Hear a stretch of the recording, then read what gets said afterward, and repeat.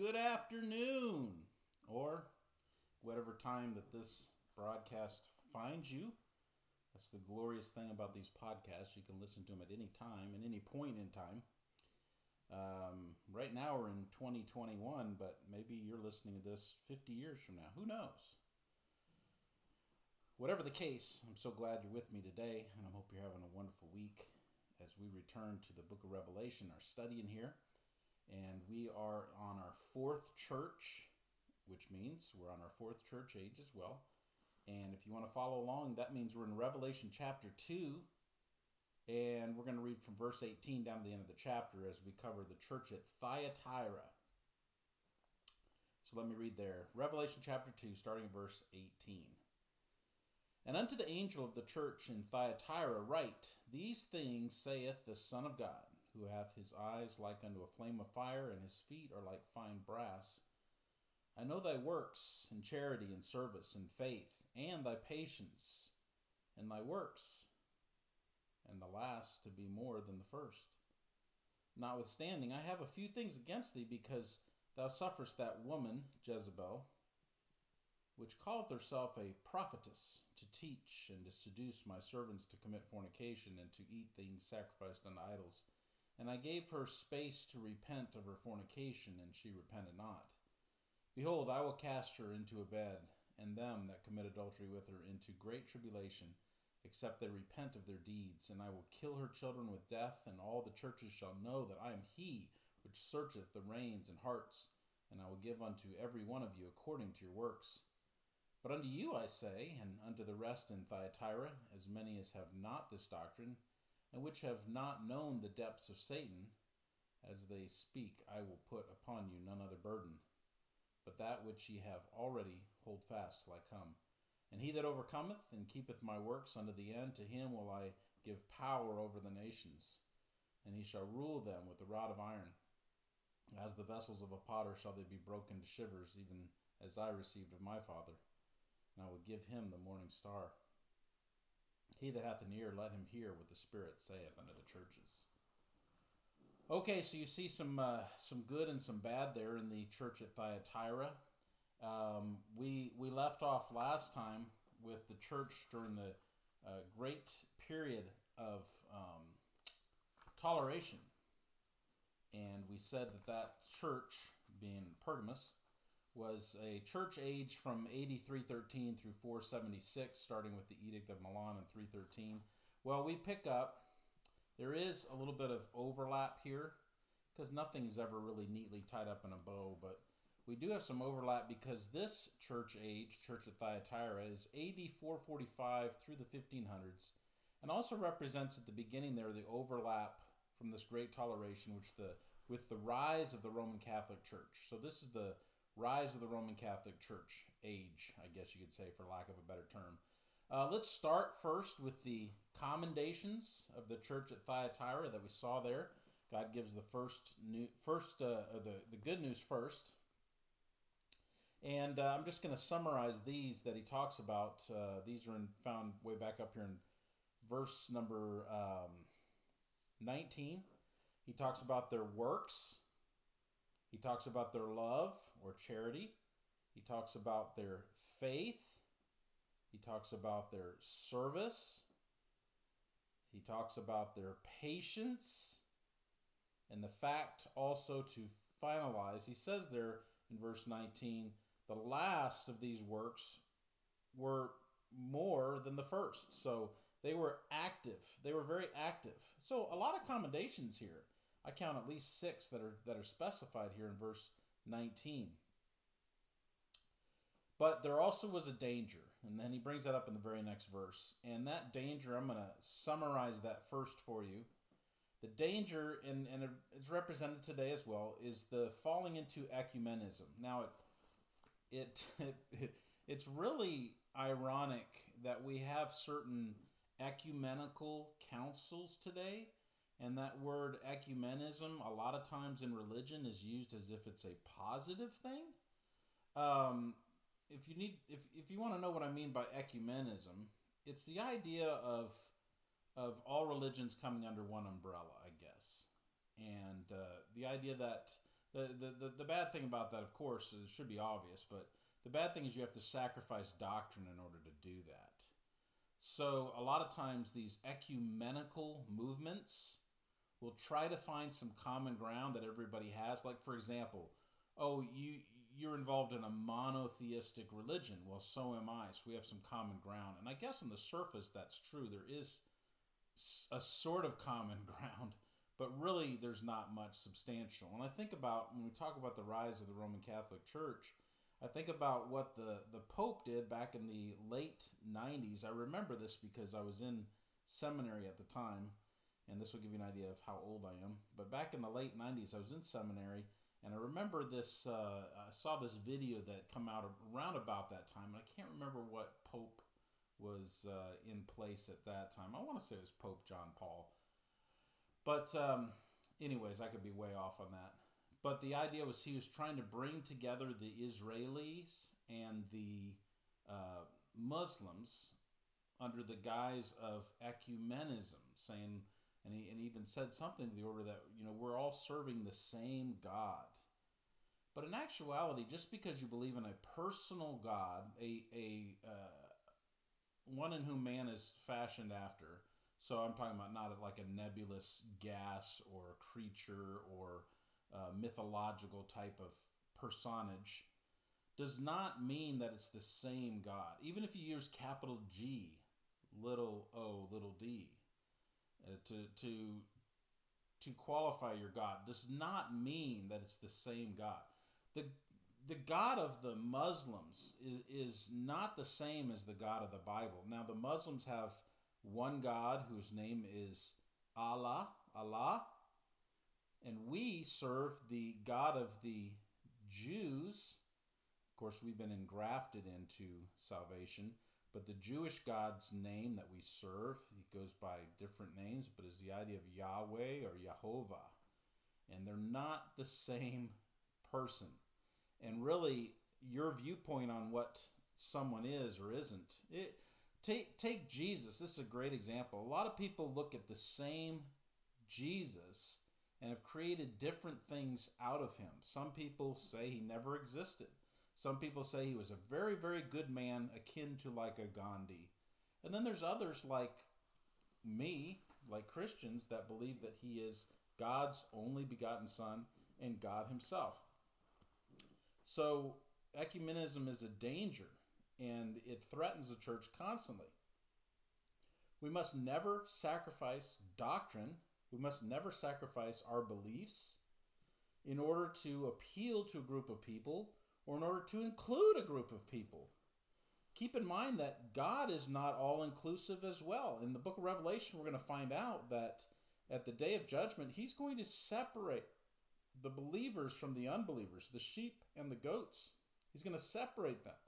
And one will enter into everlasting life and one will enter into eternal punishment. And there's no room to quibble about this issue. These are not standards or rules that I have made. These are not doctrines that are created by man. These are God's doctrines. So we have to be very careful about that. And the whole idea of denominations exists because people depart from the truth. Denominations don't exist because certain Christians hold to the fundamentals of the faith and refuse to budge.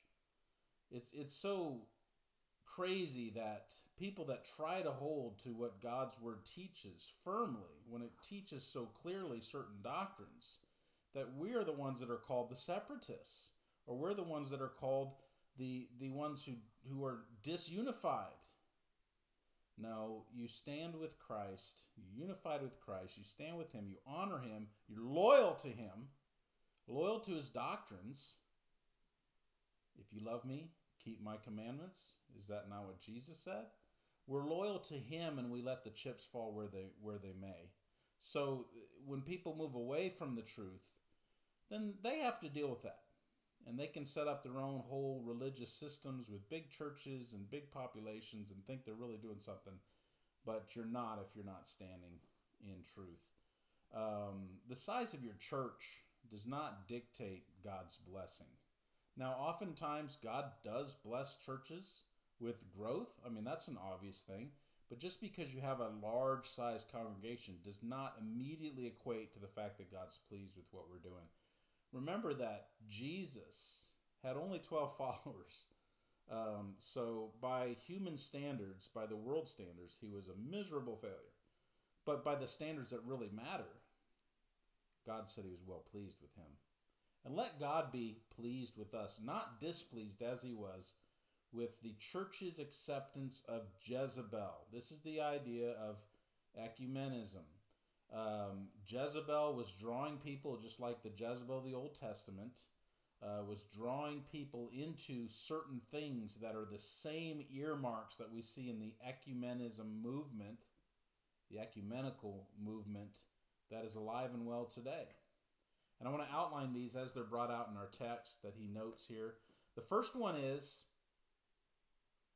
idolatry. So God's people were being threatened with the temptation of idolatry. And he talks about that there in verse 20. He says, notwithstanding, I have a few things against thee, because thou suffered that woman Jezebel, which calleth herself a prophetess. So she was coming in the name of God, quote unquote. Don't necessarily think that everybody comes in the guise of a prophet or a follower of Christ truly is. There are things called sheep, or there are things called wolves in sheep's clothing. And Jezebel is one of these. And what did she do? She taught and seduced God's servants to commit fornication and to eat things sacrificed to idols.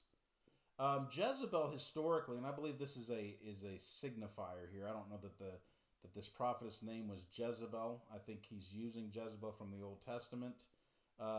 She's the one that introduced the Israelites to idolatry in 1 Kings 16:31, specifically to Baal worship.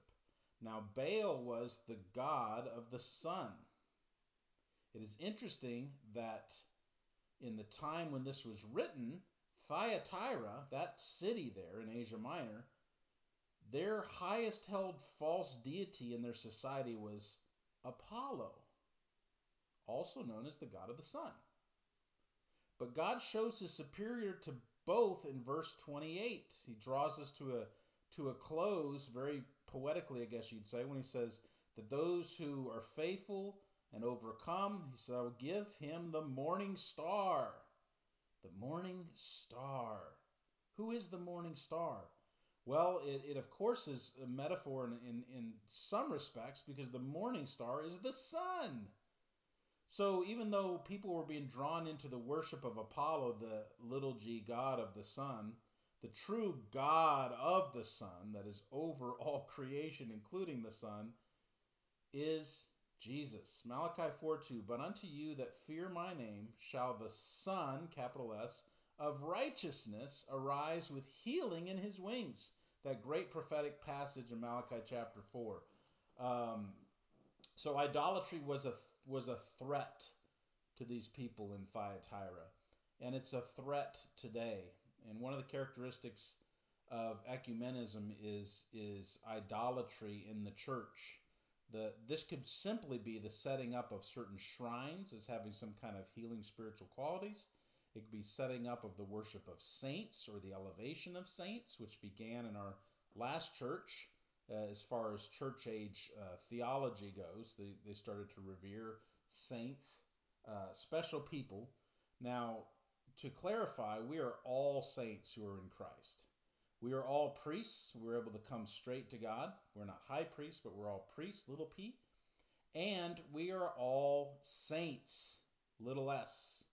Saints are those who have converted to Christ through the regeneration of the Holy Spirit.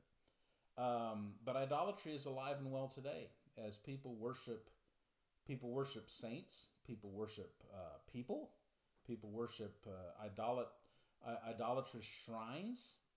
And I think about flirting. There's a flirtation with idolatry when people become big followers of certain preachers, and this could happen even in fundamental Christianity, and the worship of edifices. An undue glory attached to a building, for example. We've got to be very careful about that. I know that may sound silly to some, but there's some people that feel like they have a higher level of worship depending on the acoustics of where they worship, which is really complete nonsense, really, if it's taken out of context.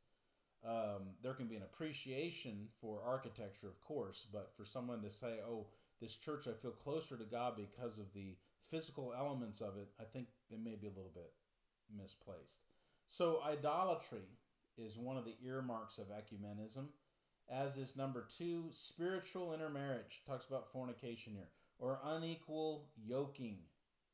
Jezebel, which is synonymous with harlotry, we use that not as commonly today, but you will hear people use the word Jezebel to talk about a person with loose morals, a woman with loose morals. Jezebel was the first heathen queen to be taken by a Jewish king, Ahab. Of course, Ahab was no father of the year or citizen of the year, for sure. Spiritual intermarriage. So the Bible teaches against intermarriage, which is the idea of a saved person, a Christian, marrying a lost person. God speaks against that because it's an unequal yoking. Well, spiritually, we can do the same in our churches and in our faith.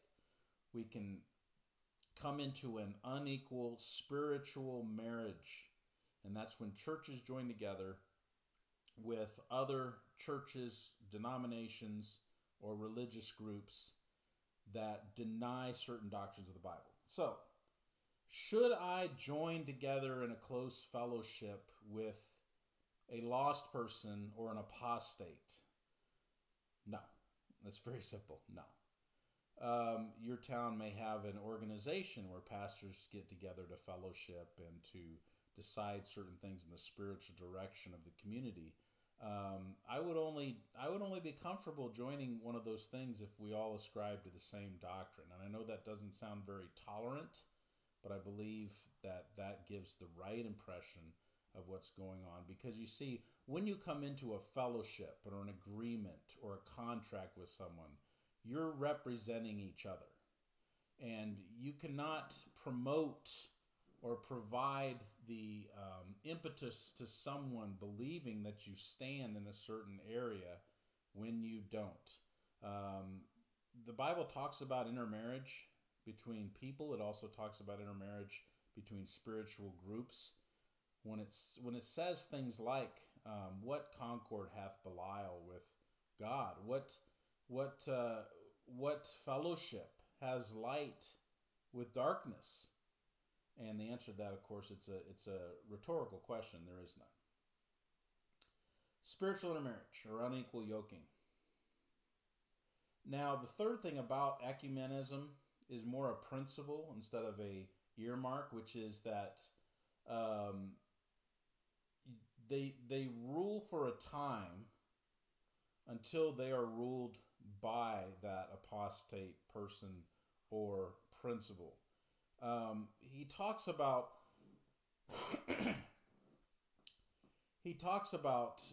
Jezebel being this prophetess that begins to teach. So she's kind of an outsider, I guess, but she's teaching, and then she seduces the servants. So the person that was an outsider is welcomed in. And then what happens? Well, if they don't repent, as it's talked about in verse 21, he says, "I'll cast her into a bed, and them that commit adultery with her into great tribulation, except they repent of their deeds." And the principle there about the bed is this whole idea about the fellowship and intertwining with that other person and what they believe. And he says, I'm going to judge that. This would be called spiritual whoredom. I think about the verse that says, "Shall a man take fire into his bosom and not be burnt?" You cannot take these people into your fellowship.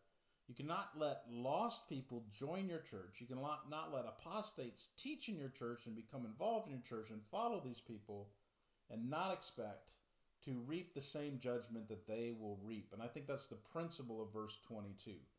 Of course, there's a greater magnitude to verse 22 in the church age at large, which will come to pass later on, because Antichrist will come under one guise. One of the guys he'll come with is ecumenism.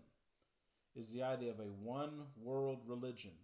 And those that buy into that, tolerate it and accept it and welcome it in, are going to go through great tribulation. So there's kind of a foresight given here in verse 22 of what's going to happen. But spiritual whoredom, spiritual fornication in practice. Now this is pictured quite clearly in the book of Hosea, or Hosea, however you want to pronounce that, with the Jewish nation, how they had intermarried with groups that promoted idolatry and false teachings and a denial of scriptural doctrine and so on. Now the book of Revelation will talk about this spiritual fornication and whoredom of the false religious systems. When we get to Mystery Babylon in Revelation 17, so look at it when we get there. Now, as we've done with the first few churches, this fourth church at Thyatira, we want to look at the etymology of the word Thyatira, which is two words put together in the Greek, a word that means sacrifice, and then the word of the idea of the continuality of that. So basically the idea of Thyatira is a continual sacrifice.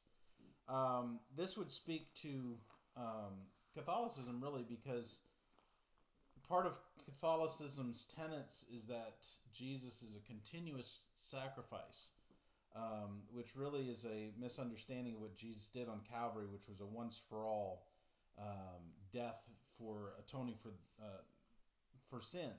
And Hebrews actually goes into this in quite some detail about his death being once for all, and that Christ should not be crucified more than once, so to speak. And there's a couple things that come out of this that are problems. One is transubstantiation, which is the idea of this continual sacrifice, because the death of Christ on the cross becomes something that's continuous, as they believe that, some Catholics would believe that the bread actually becomes the body and the juice actually becomes the blood of Christ once they touch your tongue, basically. That's the idea of transubstantiation, or the communion rite that's observed in the Catholic Church. Also, another idea is the idea of penance, which is the idea that those that are still alive can pay to get their loved ones out of purgatory or keep them from hell. This is literally a continual sacrifice by man to keep from judgment being passed by God, a final judgment. And then just the idea of Jesus being pictured on the crucifix as being on the cross instead of being off the cross really reinforces this idea of the continuous sacrifice instead of giving way to the victory of the resurrection that would follow. All right, so we talked about the danger of ecumenism. What is the answer to it? How do we break from this? How do we respond to ecumenism? And I think he gives that here for us when we start getting down to verse 25 and following. Number one, courageous defense of the truth. To courageously defend the truth despite the opposition. In verse 25, he says, "That which ye have already, hold fast till I come." So your beliefs, hold fast to your beliefs. Hold tight to them. Hold on to them. Don't sacrifice any doctrinal truth for the sake of a quote-unquote greater good. If you have to, you have not pursued the greater good, because what can be a greater pursuit than God's truth and standing firm on that? We must have a courageous defense of the truth. This means being very transparent with what you believe instead of trying to hide it or water it down, which is the tendency of a lot of popular religions, denominations, and people, so that they can have a greater audience, so they can have more acceptance, so that they can make more money, or whatever the case may be. So we must courageously defend the truth. People are too worried today about being relevant, and so they want this large audience. They want to just, kind of hit the basic points so that they can have as many listeners or watchers or purchasers as possible, as many consumers as possible of that that they're putting out. But defense of the truth, conviction, real conviction, and really believing the truth and the doctrines of God's Word, which will make you quite peculiar and will make you stand out, is the way to go. Courageous defense of the truth. Number two, answer to ecumenism is to remember that Christ is the ultimate authority, not some synod, not some group, not some denomination, not some council, not some convention. Christ is the ultimate authority. And honestly, I feel like the more conventions and groups and synods and denominations and alliances and different things we have, the more problematic things become, because we slowly but surely remove the local church's autonomy and God-vested authority and give it to a para-church group, which is a very dangerous thing. Very dangerous thing. We must remember that Christ is the ultimate authority no matter what we do. If we have fellowships or we have different things, that's fine. We just have to make sure that Christ and his teachings, the teaching of the Word of God, is the ultimate authority. And this is what Jesus says, in essence, in verse 26. He says, "He that overcometh and keepeth my works unto the end, to him will I give power over the nations." Keeping his works, keeping his word, keeping the truth. Christ is the ultimate authority. Now the Gnostics, a sect that the Thyatiran church was encountering, took great pride in knowing the depths of divine things. You know, they really put a lot of impetus on their knowledge. Knowledge is good as long as that knowledge helps you more efficiently serve God. But knowledge puffs up, and knowledge becomes dangerous, and knowledge becomes idolatry at times. So we have to be very careful about that. Not to take pride in our knowledge, but to take comfort and direction from our relationship with Christ. 1 Corinthians 2:10 says, "God hath revealed these deeper things unto us by his Spirit, for the Spirit searcheth all things, yea, the deep things of God." It's the Spirit that gives understanding and enlightenment, not men. And only when men are guided by the Spirit, possessed by the Holy Spirit, directed by him and illuminated by him as they take their humble position before God, only then can we have some sort of trustworthiness in what they do. But we always check it back to Christ and his word as the ultimate authority. And we must note that the power which he gives over the nation is only God's to give. No one else has this power. God's is the power to give because he's the ultimate authority. We have to remember that. A third thing is to realize that Christ will rule over the nations, not be in a partnership with them. Christ is going to be the ultimate ruler. Christ is above all things. So all our knowledge, all of our thoughts, all of our alliances, all of our discussions and beliefs, all should bow at the throne of Christ. And Christ has to be the ultimate authority, as I just noted. And we have to realize that Christ is going to rule over the nations, not form a partnership with them. Now, Thyatira was a home to a number of guilds, none of the least of which was that of using dyes, D-Y-E-S, coloring dyes for fabrics. Lydia, who was a fabric merchant, came from Thyatira. It was also a center of pottery and a pottery guild. Verse 27 becomes very vivid when you consider the fact that there was pottery guilds and pottery makers all around them. So Revelation 2 verse 27 says, "And he shall rule them with a rod of iron, as the vessels of a potter shall they be broken to shivers, even as I received of my Father." God is going to rule with a rod of iron. What does that mean, a rod of iron? It means there's no bending. There's no flexibility in Christ's rule. And what I mean by that is not that it's not a rule of love and grace and mercy, but the idea is he's going to judge, and when he judge, it'll be firm. There is going to be no buying off of this judge. There is going to be no flexibility because God has been so clear with what he expects. So we will see this develop more in the book of Revelation. The ruling that he's going to do with a rod of iron, we'll find out later in our studies, it comes to pass in the millennial period when Jesus actually reigns physically from a physical throne on earth. And so this becomes another kind of forecast or prophetic passage within the same book. Fourth thing to remember to answer to ecumenism is to realize that Christ not only does rule justly, but he rules without remorse. Verse 18 and verse 27.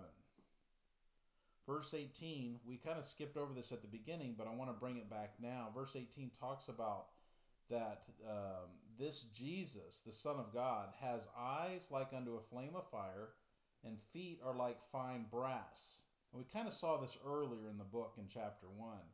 But the idea of the eyes like a flame of fire and feet like brass speak of the fact, they both speak of judgment passing through the flames. The eyes speak of what he sees, and the feet speaks of what he does. Everything that Christ sees, everything that he does, moves in perfect judgment, perfect justice. And perfect justice has no place for forgiveness outside of the forgiveness that he's offered. There is no cheap way out. And so we have to understand that. And we've seen the kind, loving, accepting, merciful Jesus in the Gospels. Well, now's the time to repent. If you don't know the Lord as your Savior, now's the time to repent, because when he comes again, he's not going to have place for mercy. He's going to come to exact judgment and justice. The time is now to act. And then number 5, realize that there is nothing in common between the believer and the unbeliever in the way of key philosophy. There's no peace treaty among men. Don't worry about establishing a spiritual peace treaty with the world, because they are under a false religious system that's going to be dominated by Antichrist in the time to come. The only answer for mankind is not an agreement with men, but an agreement with God that comes through the blood of Christ. And that's just the most basic of most important things for us to remember. Well, that is our look at the church at Thyatira. And I think there's a lot to process and consume there when we think about this church. Some grave things to consider. If you're a Christian, I hope that this has been educational for you. I hope it really convicts us about our need to reach people and to be examples to people and to not compromise on the truth. Compromising the truth will never really accomplish much for us. We're lights in the world. We're lights, drawing people out of the darkness. We're lights that separate from the darkness, and so we got to remember that constantly. But if you have any questions or comments you'd like to leave, you can do so at spirituallydiscernedpodcast@gmail.com. If you're listening to this on the Revelation channel, then the Expedition Revelation channel, you're in the right place to get these the quickest possible. This is the first place that it comes out on this dedicated channel. I want to remind you, maybe you're just dropping in here as a first-time listener, I want to remind you also that we have an Expedition Leviticus channel that I'd love for you to check out as well. And then we have our main channel, Spiritually Discerned Podcast, and really that's kind of a catch-all and bring some other stuff in there to play as well. So 3 different Bible podcasts that you can check out, and I hope you do. And I hope that you'll write us with any questions. I hope that you'll like this episode. I hope you'll share it with somebody. And I hope that you will continue to listen as we explore the book of Revelation. Until next time, God bless you and have a wonderful rest of your week.